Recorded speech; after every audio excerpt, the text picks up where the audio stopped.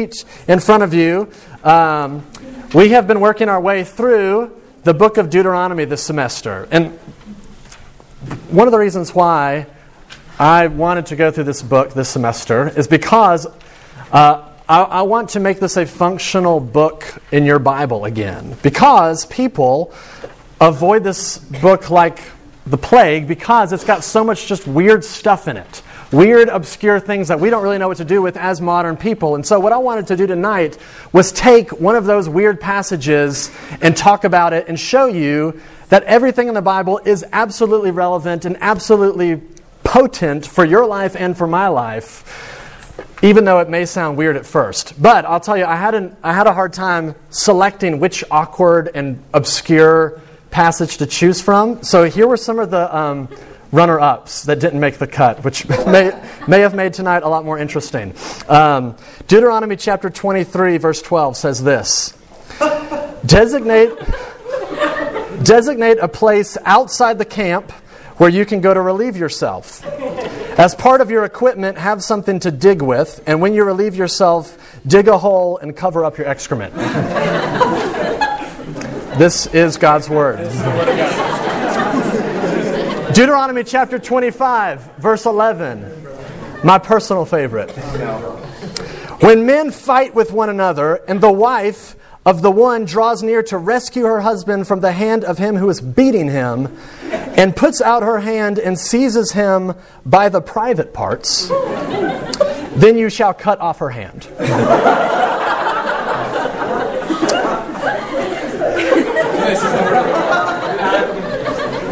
That makes sense. I mean, guys, amen that one, yeah.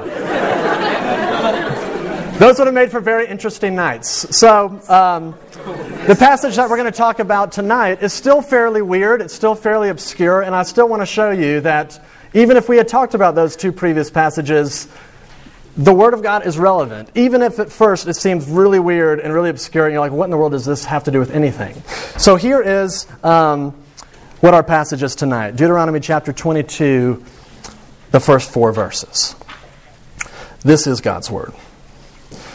If you see your brother's ox or sheep straying, do not ignore it, but be sure to take it back to him.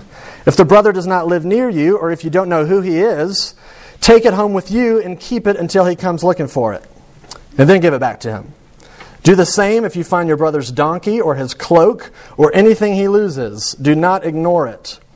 If you see your brother's donkey or his ox fallen on the road, do not ignore it. Help him get it to its feet.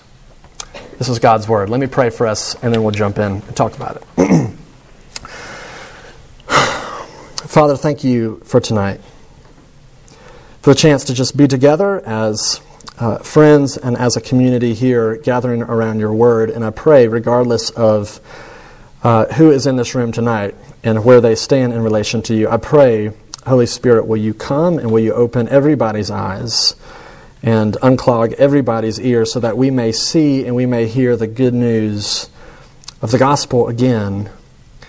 So we ask for your help because we desperately need it, especially with hard passages like this. So we pray for your help and your kindness tonight, and we pray this in Jesus' name. Amen. All right, we're going to look at this thing, as obscure and as seemingly irrelevant as it is, under 3 basic points.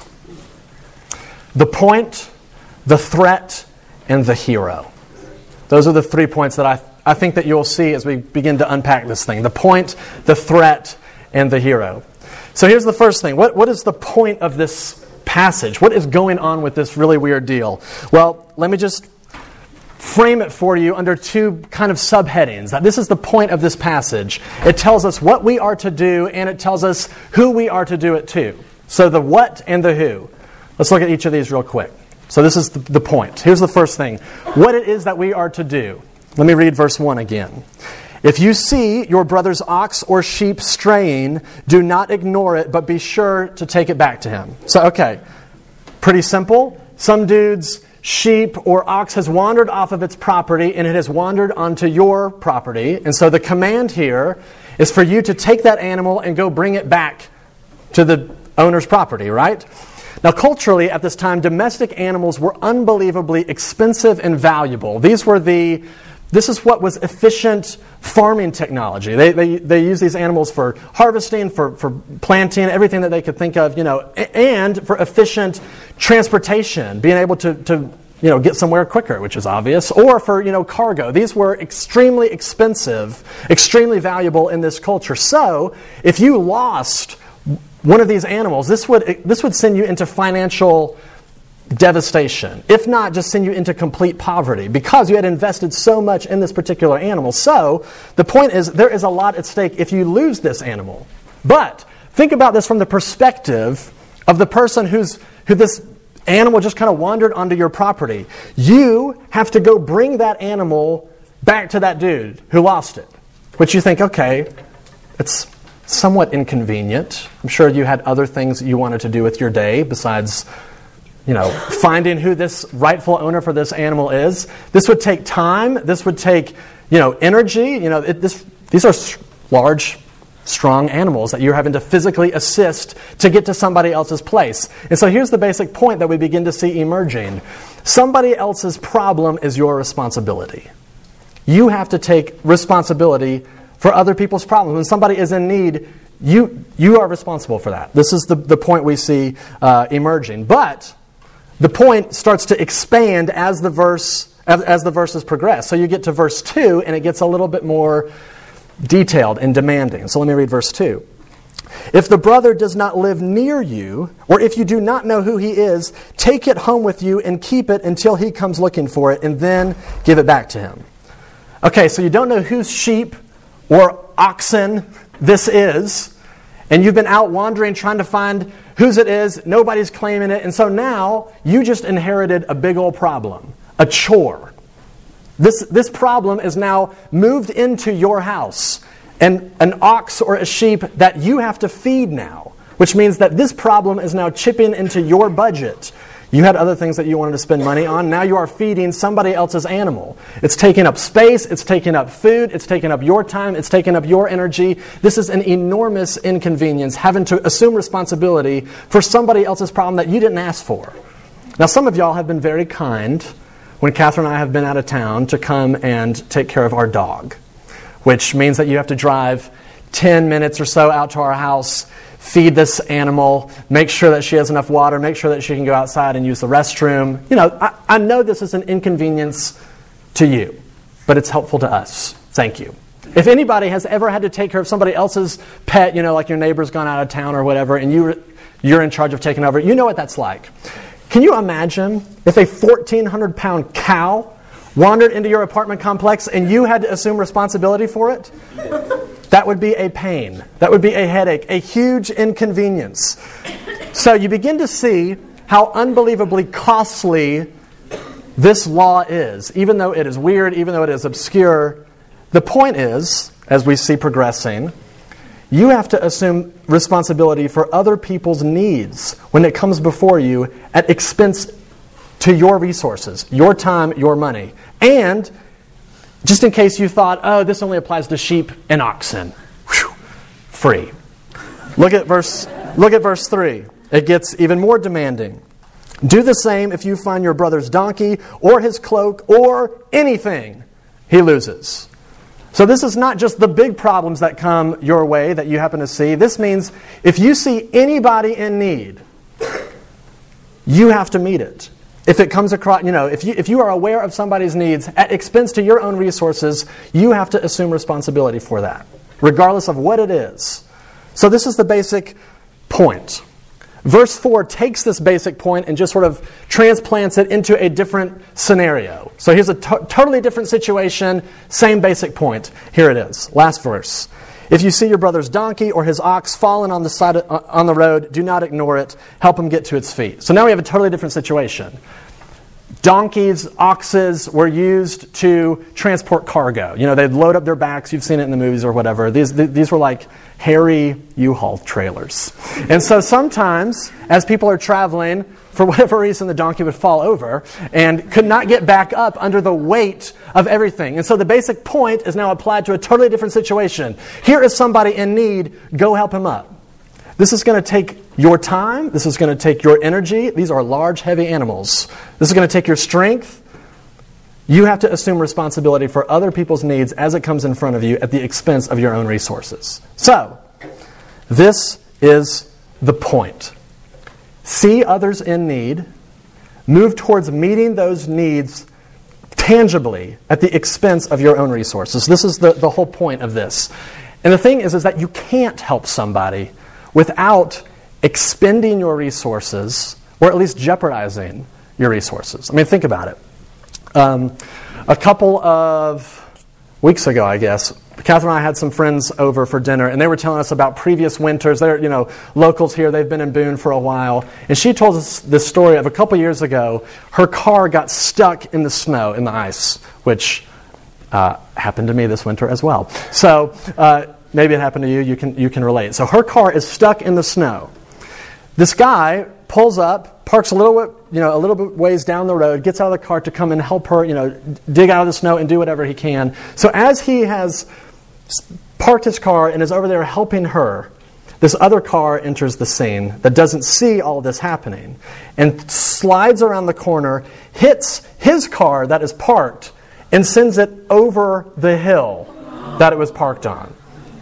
This guy would not have that would not have happened to his car had he not stopped to help. Anytime you stop, anytime you help, anytime you enter into somebody's need, you are putting yourself at risk. You are making yourself vulnerable. You are, in some ways, offering up your resources and saying, this is going to cost me something. Catherine and I were talking this morning about this book, The Hiding Place. Some of y'all may have read it or had to read it in high school or whatever, written by Corrie ten Boom, which is a story about, true story. In World War II, there was this Christian family that started taking in Jewish refugees and hiding them in different kind of secret rooms in their house to protect them from, the Nazi Gestapo. And so, whenever they did this, the Jewish refugees' chances of surviving and their safety increased dramatically, right? They were taken in, their chances of surviving went up exponentially. However, the ten Boom family, they entered into the risk, and so they became more vulnerable. They became more at risk for getting in trouble with the Nazis. So you're saying they entered into it. They at cost to themselves, and they got busted. The Nazis sent them and that family to the concentration camps as well. So you see, anytime you help somebody, you are entering into their need and assuming it. It's costing you something. It's costing you your time, your resources, and in this particular situation, maybe even your life. And that is the call of this passage. That is the point of this passage. That if you are aware of somebody else's need, the responsibility is yours. You are to move towards meeting it, which means that may look like for you helping to tutor somebody that you know is struggling in a class that you may be particularly good at. That may mean taking up time to do that. That may mean giving people rides. If you have a car and they don't, and they need to go to the grocery store or they need to go home for break or whatever, offering up your ride. Helping people financially. If you have money that you can give to people. Or if you have tons of money left over on your app card and people are hungry at the end of the semester, letting them have some. This is the call. It's moving towards meeting people's needs tangibly. They need something, you give it at cost to you and at cost to your resources. That is the point. That is what we are to do. But secondly, who are we to do this to? Because if you saw all throughout this passage, you may have noticed it said your brother. And you would have been right. 6 times it says you are to do this to your brother, to your brother, to your brother. And you think, oh, okay, this is relieving. I have to only help my brother, the people in my family, the people that I would have just wanted to have helped anyway, right? Well, yes and no. Because you are right, it does say brother. So that, in this context, that does mean fellow Israelites, meaning, so for you, people in your family, your closest friends, your church community, people closest to you. But notice in verse 2, it says even a brother that you don't know. You are responsible for meeting the needs of even people that you don't know. So, okay, put that into our modern day. This means people on your hall that you may not necessarily know or aren't necessarily friends with. If you become aware of their problem, that problem is now your problem. If you, the people that you don't know on this campus, even in this room, Thousands of people on this campus that you don't know. If you see a need that comes before you, that is your responsibility to meet now. Or people in Boone, people in just the larger community. You see the point. Anybody that you don't know, if they have a need, it is your responsibility to meet it. However, it gets even more demanding because it's not just your brother, your closest friends. It's not just the people out there that you don't know. It also applies to your enemies. And here's where I get this from. There is an exact parallel passage of this law in Exodus 23. Exodus 23, verse 4, I'm going to read it. And it's going to sound familiar, although the word is a little different. So let me read it. If you come across your enemy's ox or donkey wandering off, be sure to take it back to him. If you see the donkey of someone who hates you fallen down under its load, do not leave it there. Be sure to help him with it. Biblically, the call to meet other people's needs applies to those closest to you, your friends, your family. It applies to people that you don't know, and it applies to people that hate you. This is the call. This is the point of this passage, which means a lot of things for us in this room.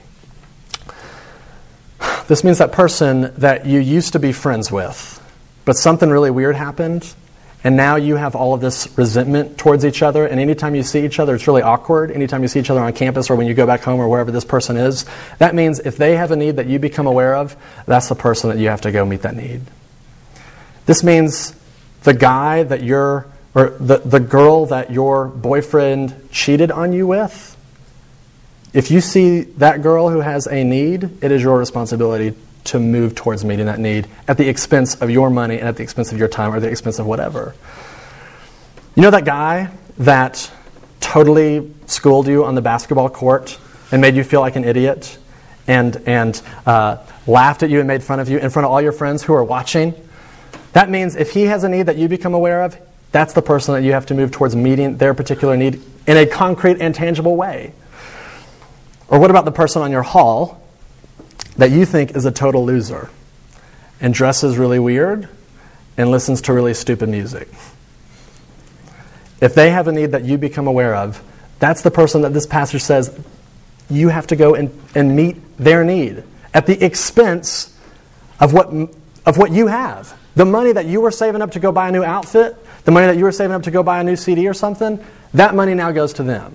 That's the point of this passage. The point is, see others in need, move towards tangibly meeting those needs at the expense of your own resources, regardless if they are your best friend or your worst enemy. That's the point. But you know, this is a lot easier said than done, obviously. So here's the next thing, the threat. If that is the point of this passage, what is the threat of this passage? The threat of living out this passage is what I mean. 3 different times in verse 1, 3, and 4, you see the language of do not ignore it. Here's verse 1. If you see your brother's ox or sheep straying, do not ignore it. That actual phrase in Hebrew literally says this: do not hide yourself from them. Because the Bible knows that it is our instinct to want to avoid at all cost getting involved in other people's mess. It is too costly, it's too demanding, and so we just ignore it. We don't want to get involved, we turn our head, and so we just hide ourselves from the situation. You remember the story, the parable that Jesus told, the parable of the Good Samaritan, right? A dude gets jumped by these robbers, and he's laying in the street, beaten up. These 2 religious guys come up, see him, see the situation, cross the street, and keep walking, right? The threat is willful ignorance. I don't want anything to do with that. It's going to cost me too much. I don't want to get involved. And we know this threat very well, don't we? You pull up to the intersection, you pull up to the light, and there's the dude with the sign. And so you think, oh, this is a good time to adjust the radio so I don't have to look at this guy. Or this is when I need to text somebody back. And so, anything you can to not have to make eye contact and have to deal with that person, distracting yourself by willfully ignoring the needs of other people. I mean, you know it well. I know it well because this is what we do. It is too costly to actually get involved with other people and other people's problems. So you think, okay, I know that dude on my hall is struggling with this subject that I am particularly really good in, but I don't want to tutor him because, hey, I'm busy too. I got a lot of stuff to do. I can't take on his problems and mine. So you just kind of shut it off and pretend like he doesn't have the issues that he does have, right? Or you know that girl in the coffee shop that you see or that you talk to, and you know that she's struggling financially and she's having a hard time paying rent month to month to month. So instead of saying, well, I'm broke too. I have money, but I've got to use it for me too. And besides, it would be really weird for me to go and ask my friends to help chip in and do something to help this person. So we just kind of ignore it and maybe not go to that coffee shop anymore, right? Or we have a relationship with one of our friends who we are really angry about because they continue to do X, something that is driving us nuts. But to address it would be way too costly. It's going to take way too much time. It's going to be really emotional. We're going to have to fuss about it. And besides, I could even risk losing the relationship. So I'm just going to stuff it under the rug and pretend like it's not there. It's too costly. I'm just going to willfully ignore it and smile and keep going. Helping others will cost you, and you know it. And so this is why it is our instinct, and the threat of living out this passage is just to pretend like they aren't there. There's this really amazing song by Ingrid Michaelson called Keep Breathing. And the first few lines of that song are unbelievably honest as far as her reaction to seeing the needs of the world. And here's what she says. A storm is coming, but I don't mind. People are dying. I close my blinds. So you see what she's saying? I look out my window at the world around me. People are dying out there. And it's too much for me to deal with, so I just close the blinds. I just seal it up so I don't have to think about it. I'm just going to willfully ignore the needs of others so that I don't have to get involved. If you are a Christian in this room, we have to begin repenting of the way that we look at the needs of the world and in the name of Jesus, ignore them. It is time to repent. We have to admit that when we look at the needs of the world, the needs of our friends, the needs of our immediate community, and do not move towards helping that need, that is sin. That is biblically called evil. And we just have to begin repenting and admitting we do this. The Bible says in 1 John chapter 3, I'm just going to read it to you, verse 16. John writes this, "This is how we know what love is. Jesus Christ laid down His life for us, and we ought to lay down our lives for our brothers.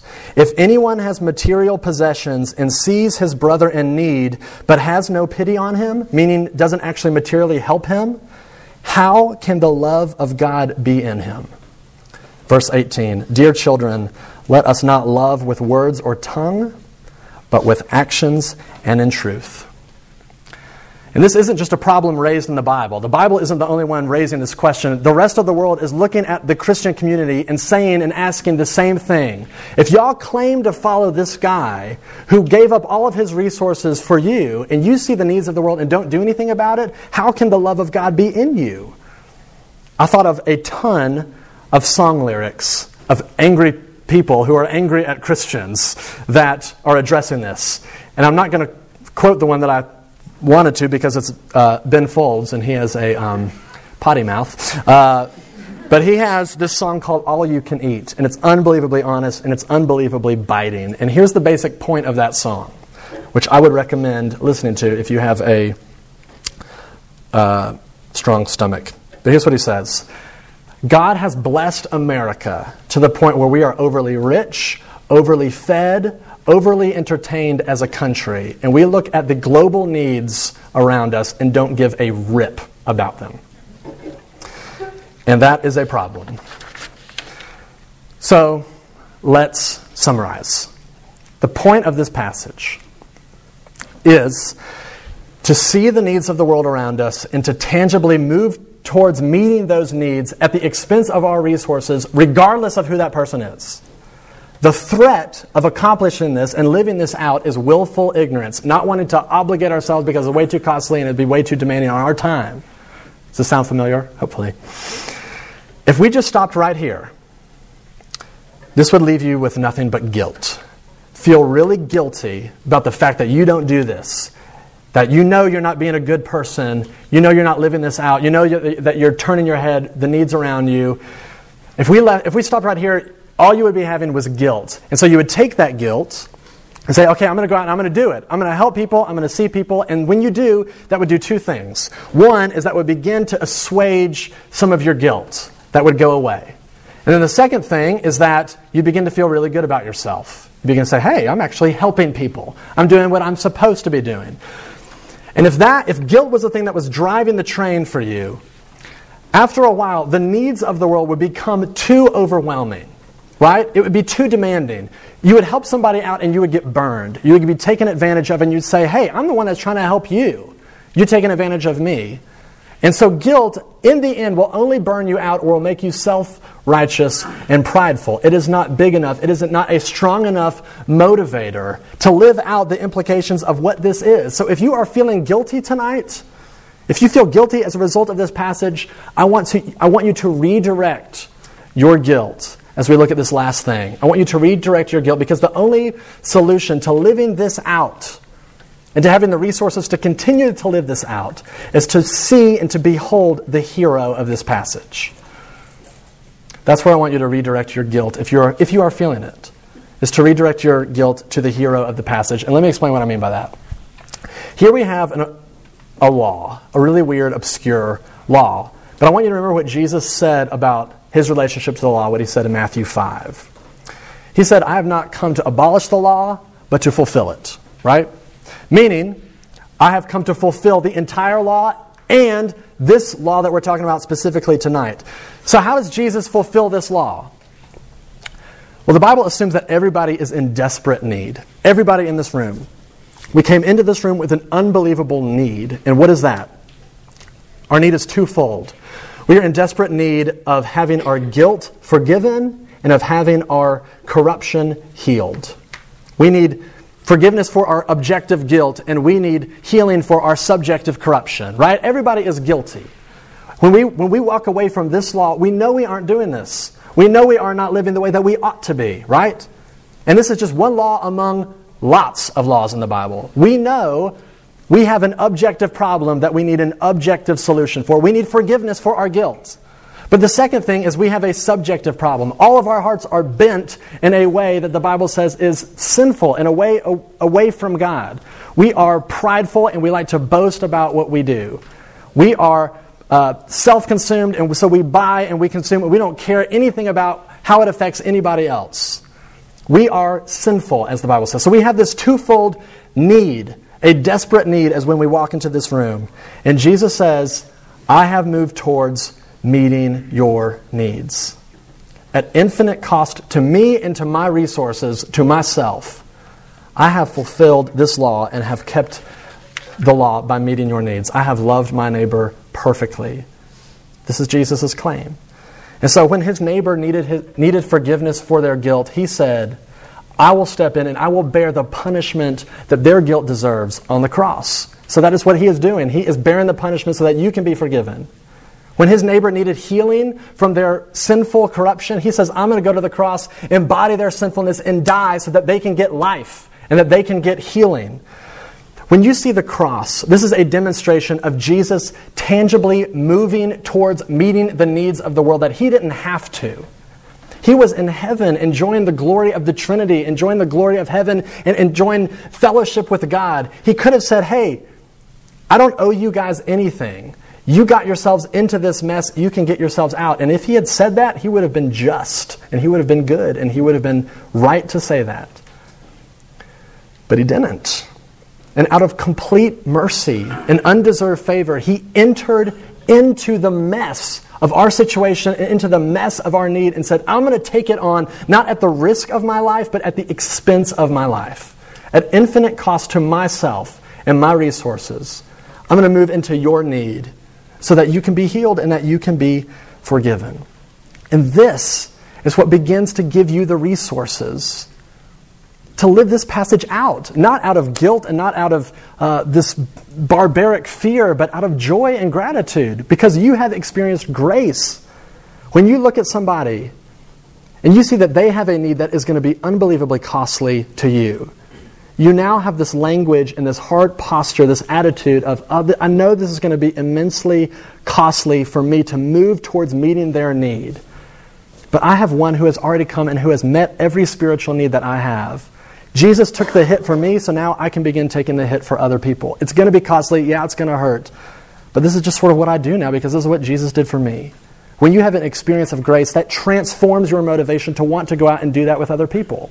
Or when you see a situation where your very enemy, somebody who has a political system that you think is crazy, or a way of looking at the world that you think is crazy, and they think the way that you look at the world is crazy, when they have a need that you can meet at a horrible cost to you, you can actually move towards meeting that need and say, yeah, okay, I can take the hit for my enemy. Because Jesus took the hit for his enemies. People like you and me, people who deserved his wrath and his condemnation. He took the hit for us, his enemies, so that we could be forgiven and that we can be healed. And this is what gives you the resources to begin to move towards even caring for and laying down your life for your enemies. But you won't do it unless you have had an experience of grace, unless your heart has been melted by seeing the hero of this passage, that Jesus has met your needs at infinite cost to himself. Only that, out of joy and gratitude, will give you the motivation and the resources to do this and to live this way, even when you're burned, even when it hurts, even when it costs you your life. You do it because Jesus did it for you. A couple weeks ago, we were in Charlotte, and we heard this story from our church, who sent this team of missionaries down to Haiti. And I think that they were bringing in medical supplies or food or something. I think it was just medical supplies. So they flew into Haiti. And one of the girls on this mission team contracted malaria while she was there and had to be helicoptered out and emergency transported over to this hospital in Miami. She came in to Haiti, which at this point was this disease-ridden, hostile hellhole. And she entered into the need of this community, which would not have had any hope of surviving apart from her coming in from the outside. And so she came in and she brought the help and she brought the medical supplies and brought it into this place of unbelievable need. And as she did, she was susceptible to the dangers there and came down with something that almost cost her life and had to be exported out of there. This is a picture of the gospel.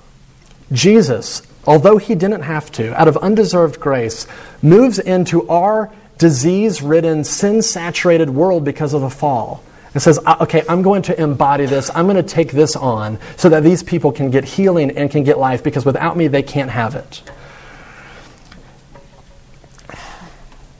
When the gospel begins, when you begin to believe the gospel, and I don't mean just cognitively affirm that it's true, but when you have had an experience of grace, when you have tasted what I'm talking about, this is what gives you the motivation to do what this girl did, to move into a place like Haiti, which is going to cost you maybe even your life, to help those that you don't have to help. And you're going to live this passage out. You are enabled. You are driven and you are motivated only by the gospel. And so the question is, and this is the question I want to leave you with, is do you know the gospel? Have you had an experience of grace like this? Have you seen and tasted and beheld the hero of this passage, King Jesus himself, who owed you nothing but gave you everything? Let's pray. Father, I pray, will you make us the kind of people that are so in touch with the gospel that we become people that actually do this, that we become the kind of people and the kind of community and that moves toward meeting people's needs at cost to ourselves. Father, I pray, will you make this room, these people in it right now, these kind of people? Will you make RUF this kind of community where we are known for laying down our life out of love for our neighbor, for our brother, and for our enemy? Will you do it and motivate us by your grace? We pray in Jesus' name. Amen.